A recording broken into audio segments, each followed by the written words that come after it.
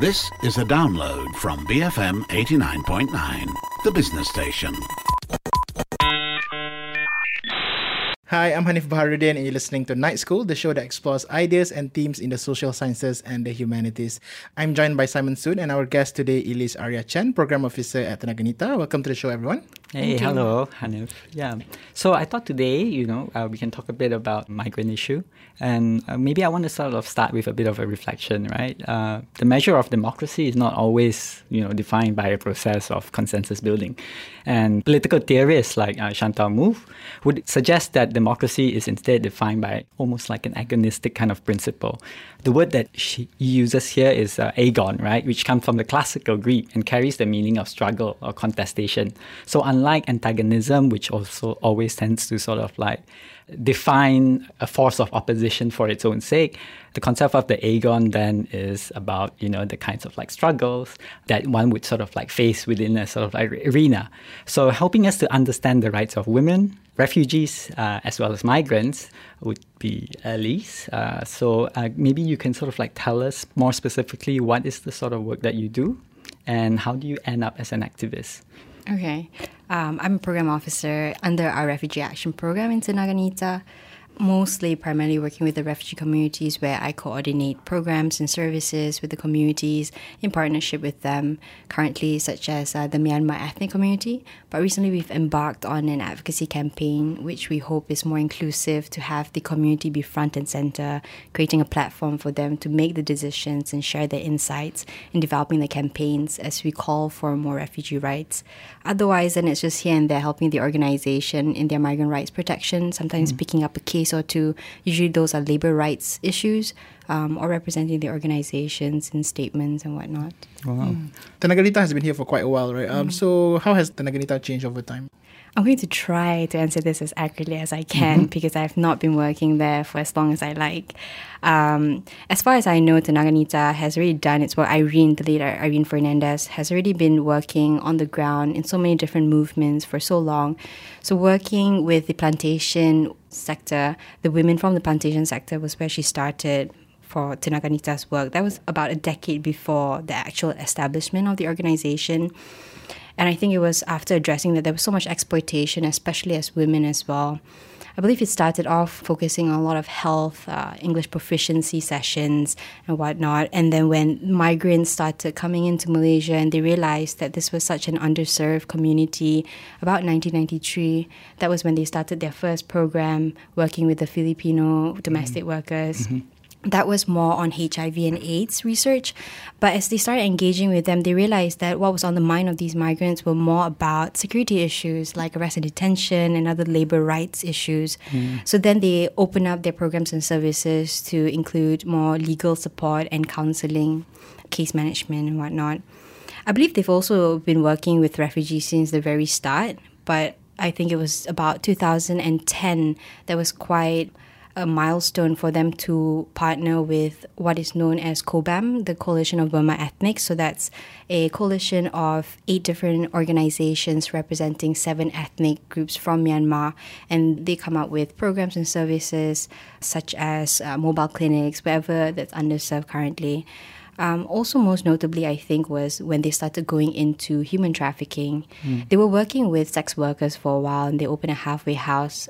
But when they were engaging with the sex workers, they realized that human trafficking was very prevalent in Malaysia. So they had a national consultation where they looked at how there was not enough services to address human trafficking. And we didn't have a legal framework to address this issue. We were criminalizing human trafficking survivors more than protecting them. And we weren't equipped to actually identify and then to bring these perpetrators to justice.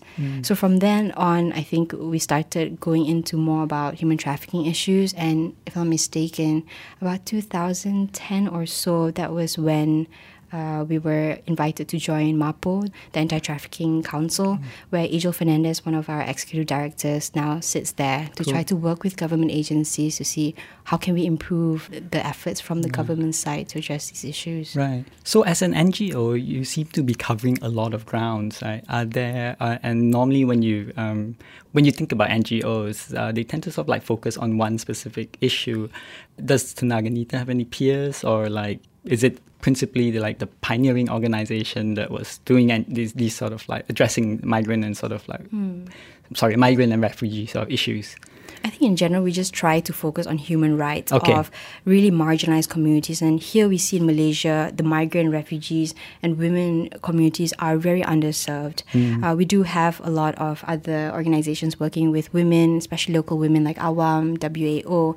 In terms of migrants and refugees, we do have some allies on the ground, such as North South Initiative, who is doing very fabulous work as well, similar to what we do, advocacy and case management. Then you've got a lot of regional organizations also that's focusing on the migrant and refugee initiatives.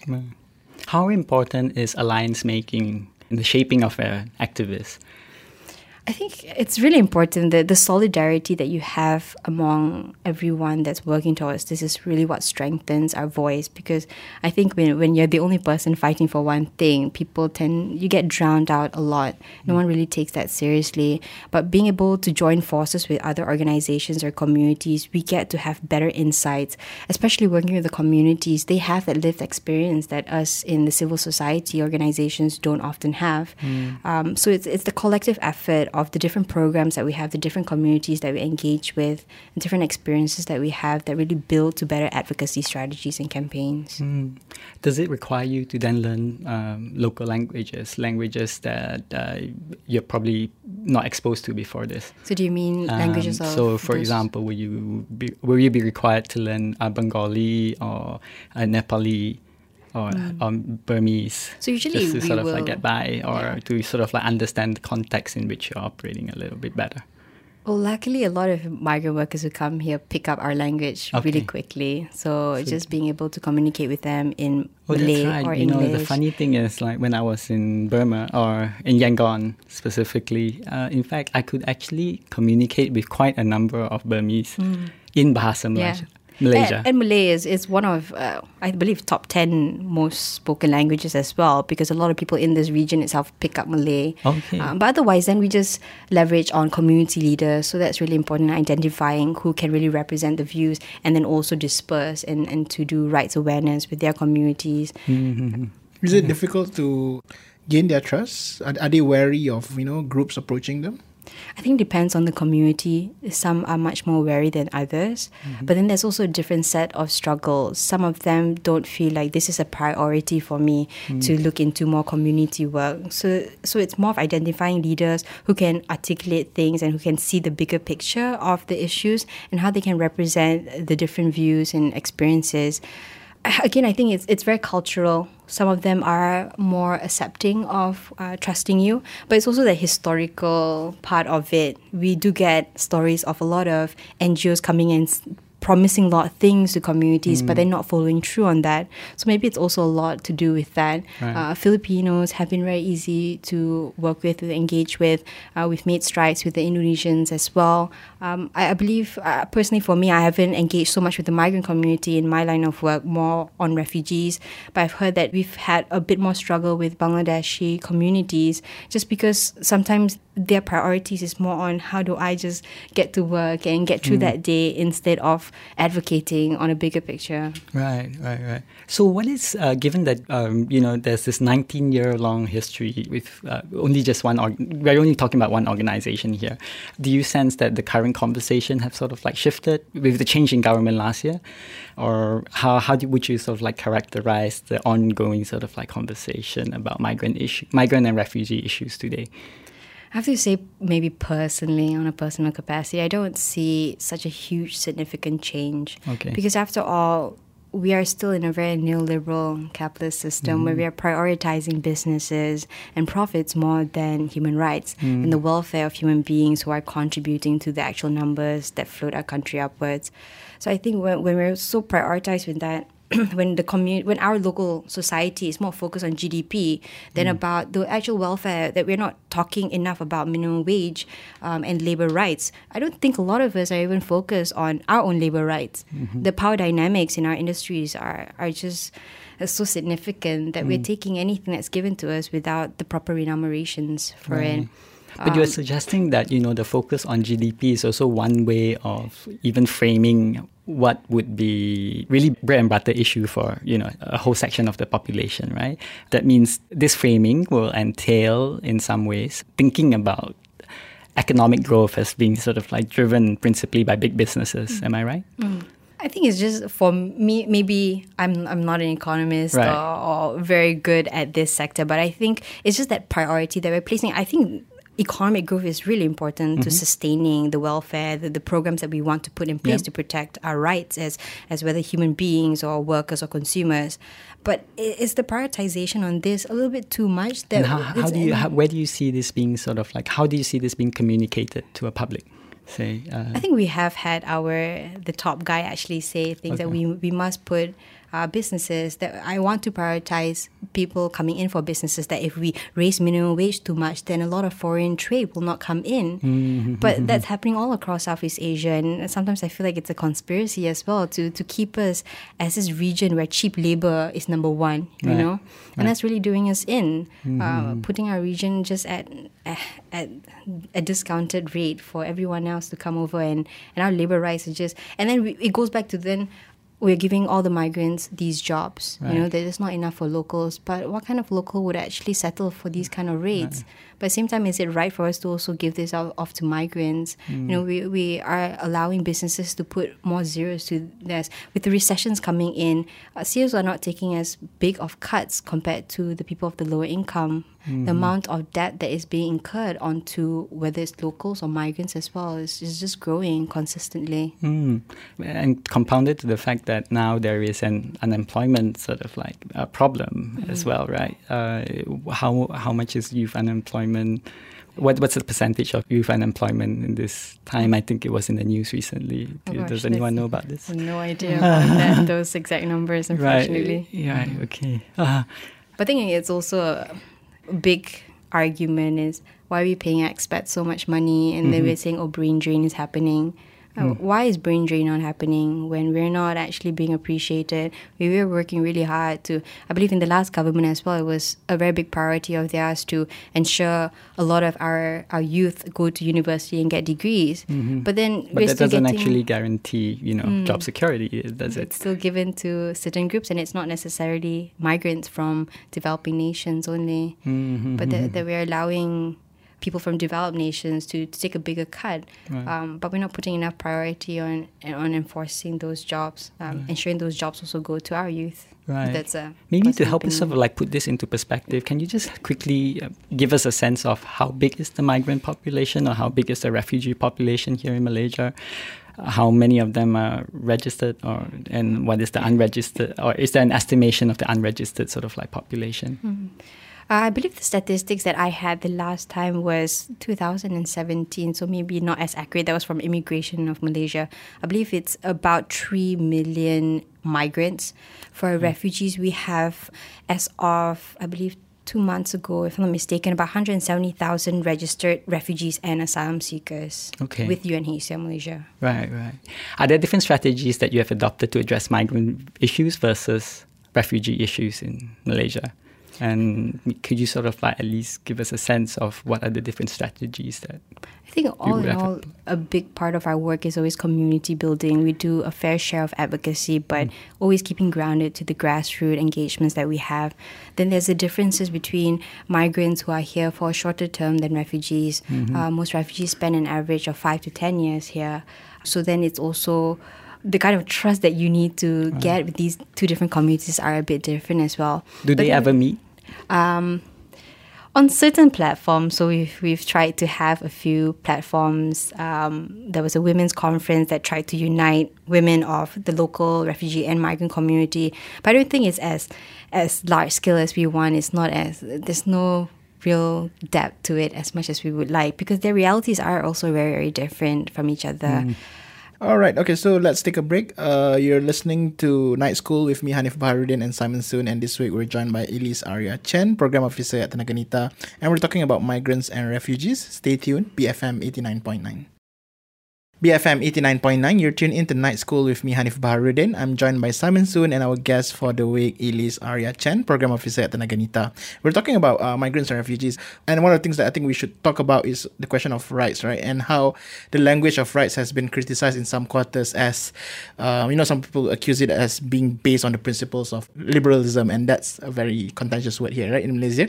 And some even say that it's kind of like foreign to our culture as well. So what's your take on this? Now, whether or not being liberal and progressive is a problem is one thing that's very subjective and a matter of opinion. But in my opinion, when we talk about human rights, I think it's more synonymous with morality and compassion and something that's necessary for social development. I don't see it just as this liberal thing only. I think it's very true that human rights have a lot of roots in Western culture. But I don't think that's just where it is. Right. I'm very new to the faith, but I think Islam also talks a lot about that liberation of oppression, that when you see inequalities, that you stand up for it. And what is human rights if it's not just the fundamental idea that everyone should be given a life of respect and dignity just because they're born as a human being? Doesn't matter where you were born, doesn't matter about the color of your skin or what's between your legs. You are given the right to have a home, to have that security, to have access to food and clean water, to have education and access to information, to affordable and quality healthcare, and all of these things. It's such a demonic idea to have. And at the end of the day, I don't think it's a very extreme view. There's nothing super liberal or Western about it. It's just that can we be regarded as human beings just because we are human beings? So I was wondering, rather than sort of like use the word rights, I guess that also tends to have connotation that it comes from, a Western European discourse, and it's already been defined within that intellectual tradition. Are there any sort of terms that are more sort of familiar to a local context that has been used to encourage sort of conversations or to make this a much more open platform to bring people into the cause? Honestly, I would have to think about that. Right. I think that would require an analysis on really what are the touch points with the local community, right? Right. But I don't know. Maybe I was just of a certain different upbringing and background that I don't see the word rights as threatening. Because when we talk about, it's very aligned, human rights is to liberate us from oppression. I thought that's more aggressive of a terminology, right? Right, than right. to say rights.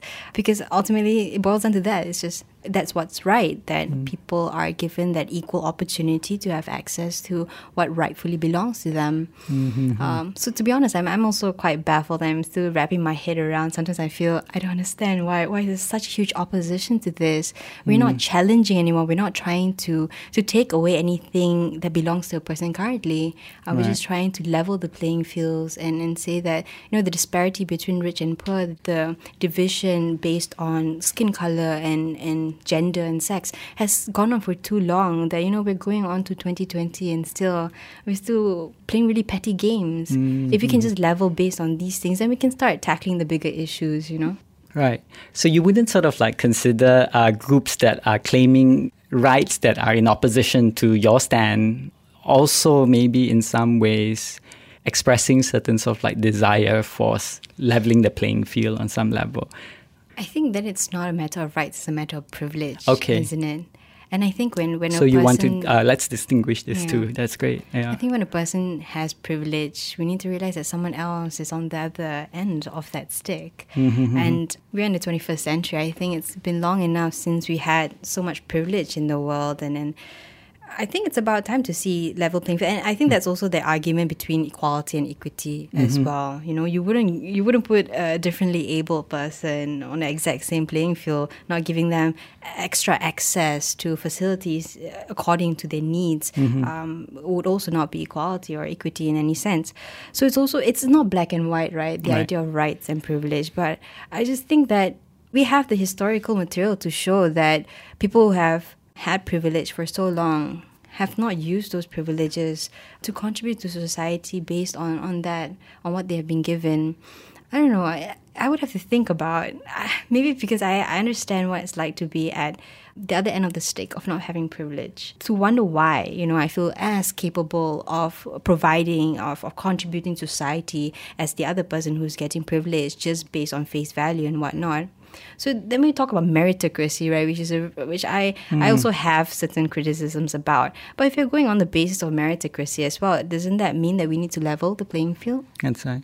And how would you think this leveling of the playing field works? A lot of people would sort of like argue that maybe affirmative action, sort of like policies, are a means of sort of like addressing this.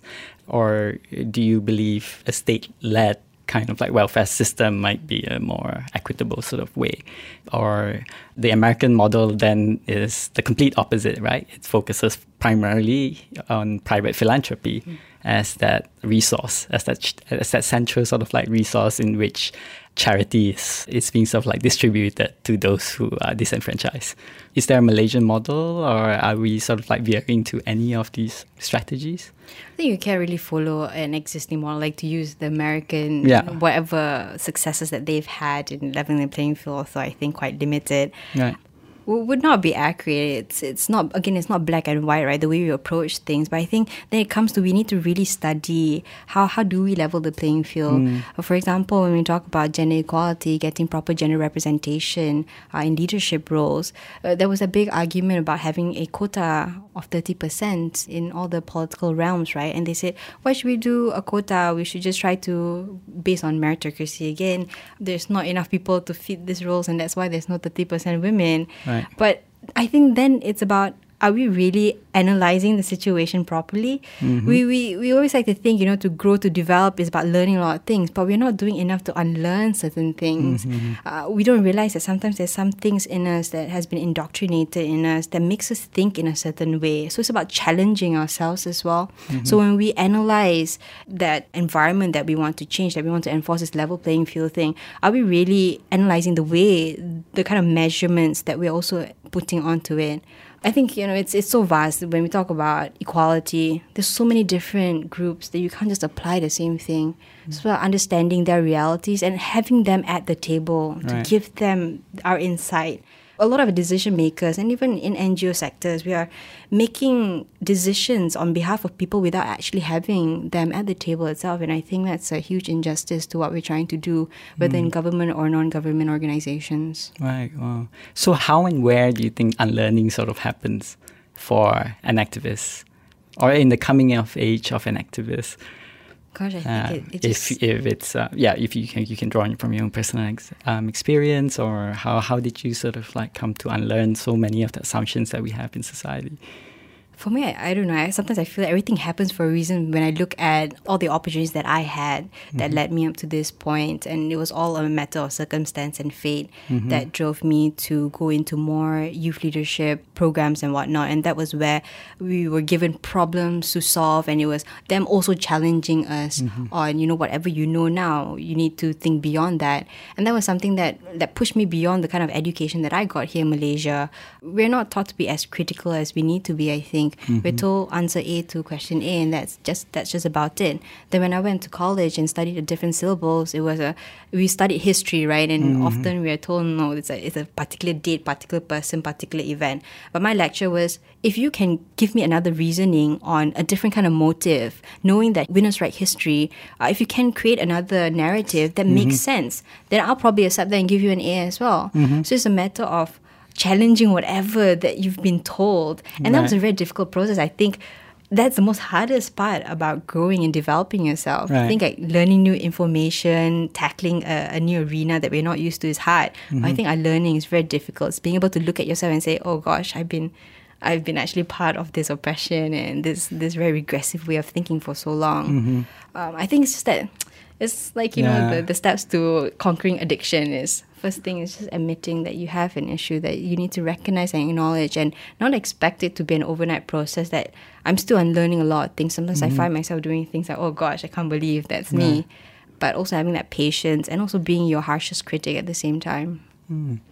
And this idea of transformation then really sort of also opens us up to this question of agency, right? In your line of work, within sort of like activist platforms, have there been change of sort of like discourse from this idea of seeing the subject of your work as victims and to maybe transforming this discourse or narrative into something that is more positive and to something that is more empowering? Maybe if I can answer that question based on my work with the refugees. And that's something that I do notice a lot. We tend to work with them and market them as people with so much suffering and struggle. They're so vulnerable. And I think that's the failure of our campaigning, especially with the media and public. We're saying these people they need our charity and they need our compassion and all these kind of things. But instead, what I'm trying to do in the coming months and years in this line of work is then to push that narrative to more about they're human beings. Right. There's so many refugees here in Malaysia who they've contributed so much to our country, and a lot of great artists, a lot of people who come with really rich backgrounds as well. We have this idea that all refugees came from villages, you know, and they aren't educated. But we have engineers, you know, we have teachers who were doing really well back where they came from, only to come here in a twist of fate, you know, having to decide between shall I live or shall I die. But I'm not saying that we should just completely discount away those lived experience. That is important to bring into the issue, right? Because we're saying you need to give them human rights because of these vulnerabilities that they're facing. But I'm not saying that they should only be seen as people to receive these. I don't think a lot of people notice that refugees are extremely resourceful and very resilient. For example, the community that I mentioned, Kobam, was born when they realized that they're only going to be a limited amount of services that are given to us as refugees. So instead of waiting for the local community to recognize our rights, let's do what we can for our own community. So then they came up and started networking with organizations that provided health services. They start building up their learning centers in schools. And I think we need to shine more light on these kind of stories, on how empowering that they can be as well. At the same time, for NGOs who are working there, it's also giving them a lot more, to give them more credit than we currently do. We need to build their capacity and give them that seat at the table, not as a form of tokenism and say, oh yeah, we've got a refugee here, you know, we've got them part of the group, but actually hearing what they have to say. And then if that doesn't seem like it makes sense, they're not so ready to articulate things the same way. We've all been there. We weren't born geniuses as well. So also having that patience to lead them. And that's something that I'm really happy to see among refugee-led initiatives. They've started to push for nothing for us without us. And we've seen that especially in Asia Pacific region, where the different refugee community leaders and representatives have come together and said, for too long, people in UNHCR, people in these INGOs are speaking on our behalf, and they're saying there are some great things, but at the same time, we aren't able to give any feedback on these things. Are there local initiatives? How do you mean? Are there local initiatives in KL along this direction? In terms of advocacy? In terms of sort of like migrant-led or refugee-led advocacy groups. So in terms of the migrants, so they've gotten quite organized. So we've got AMPO for the Filipino migrant workers, as well as Serantau, the Indonesians. In terms of the refugees, almost every community has got their own community-based organization. Some are much more organized than others because of the background that they bring forward. So you have the Myanmar Rohingyas, because they've been here for quite a long time as well, have a lot of time to organize themselves in a very systematic way, to have different departments to tackle the different issues and advocate based on that as well. Great. Have you tried exploring other avenues that can be used to sort of like raise awareness regarding the plight of the communities, in terms of maybe using art and culture as a form of, maybe making them more relatable to others? Maybe this is a good time to mention even a refugee-led initiative, the Paris 2 Theatre, which is led by the communities themselves. What's it, sorry? Paris 2 Paris Theatre. 2, okay. So there are a bunch of refugees who are exploring expression through theatre arts. But apart from that, I think in terms of the NGO side, to be honest, I think we focus a lot more on the hardcore issues. And that's also where, when I came in to this line of work, I thought, no, we need to also push aside from that, because I was trained in PR. So my mind is very much on public advocacy more than going to the high-level decision makers.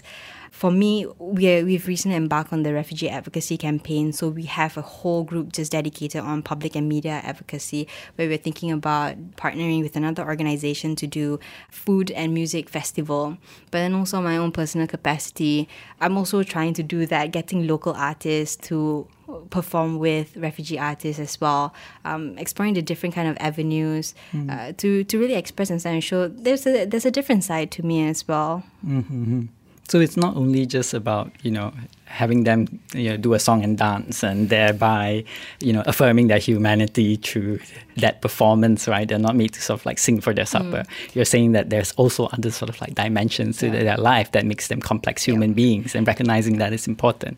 And that is what we're also trying to not leverage too much on this label of refugee, and that's something that we've heard some of my colleagues have encountered, people asking, do you see worth in my art because I'm a refugee or because my art is actually good? And that really hit us hard. And I think it goes back to that I don't want to focus, I don't want to introduce the refugee artist, I want to say the artist from Syria, the artist from Myanmar who's here, and if they want to share their experience with you, then that's up to them. But also focusing more on the other aspects of what makes them human based on the identities that they choose. Given that in our discussion, you have provided a very rich, reflexive kind of like response to this huge topic, is this being reflected in the work by all the NGOs in Malaysia? Do they talk about this in this way? Do they actually sort of like have this complicated or at least a complex sort of like way of discussing this issue?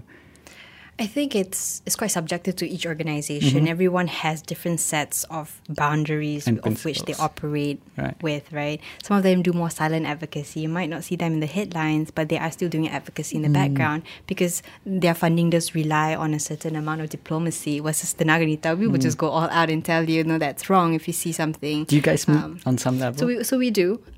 So based on what the campaign is, especially if we see different allies. So for example, Beyond Borders, which was founded by Mahi.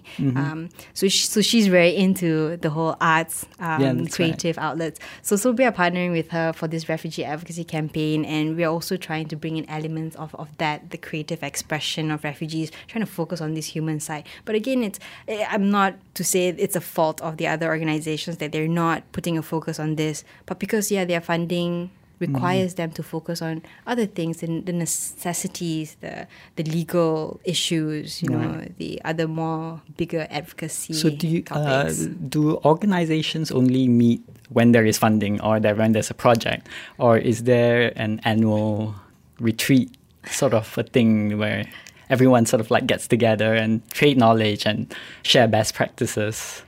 I guess depends on the causes. So like Tenaganita, we're involved in women, migrants and refugees. So for example, for the women movement, you've got JAG, the Joint Action Group for Gender Equality. So we've got our annual evaluation and planning. So that's more organized and structured in terms of a coalition of NGOs. When it comes to so for refugees, we do get a lot of consultations, whether it's regional or national consultations, more in a formal manner as well. Otherwise, it's not just about funding. So funding really makes it happen, makes it work. But a lot of times it's also ad hoc. We see an issue, we need to talk about it. We think that there are certain NGOs who have the insights that are required to form a proper advocacy strategy. Then we just meet up if our current resources allow for it. But we're all based around the same area. We've got majority of us are here in KL, and you've got some in Penang. So we work along those lines. Right. So any sort of like take-home points for our viewers today? What's the big sort of like question that still haunts you? Gosh. Or actually inspires you and make you want to get up every day and continue to do this work that you do? I mean, I don't believe that it's easy on any level, right? And possibly not always the most rewarding, at least in the eyes of the public. Yeah, it's definitely not a sexy topic, to defend rights of migrants and refugees to a lot of people who say we need to put Malaysians first, and not discounting at all. There are a lot of Malaysians who really need our assistance. But then it's also, I think, when is it ever going to be enough? We say that when we have enough resources, then we'll focus on these refugees and migrants. But it's never going to be enough, It's about, we have something, let's offer it. Because I think a lot of us have experienced struggle in some points of our life, and that should be what drives us to to also give a bit to others. That's it. For me, it's a constant cycle of being enraged by the pain and ugliness of the world, but also empowered to do something about it. I don't want to be one of those people who complain all the time and bash all these decision makers, horrible policies and whatnot, and just sit there expecting change to happen. I think everyone whoever feels like, I see something wrong and I wish I could do something about it, I think you can. And most definitely, it's the small little things that you do and just believing that your insights do matter as well. Okay, that was Elise Arya Chen, Program Officer at Tenaganita. She's joined by Simon Soon, and we've been talking about migrants and refugees. Share your thoughts with us by tweeting us at BFM Radio, or you can send us an email to nightschool@bfm.my. You can also follow us on Facebook. Look for BFM Night School there. Don't forget to also download the BFM app, which you can get on the Apple App Store and Google Play. Thanks once again, Elise, and also Simon. Thank you. I'm Hanif Baharudin, and you've been listening to Night School on BFM 89.9, the business station. Thank you for listening to this podcast. To find more great interviews, go to bfm.my or find us on iTunes. BFM 89.9, the business station.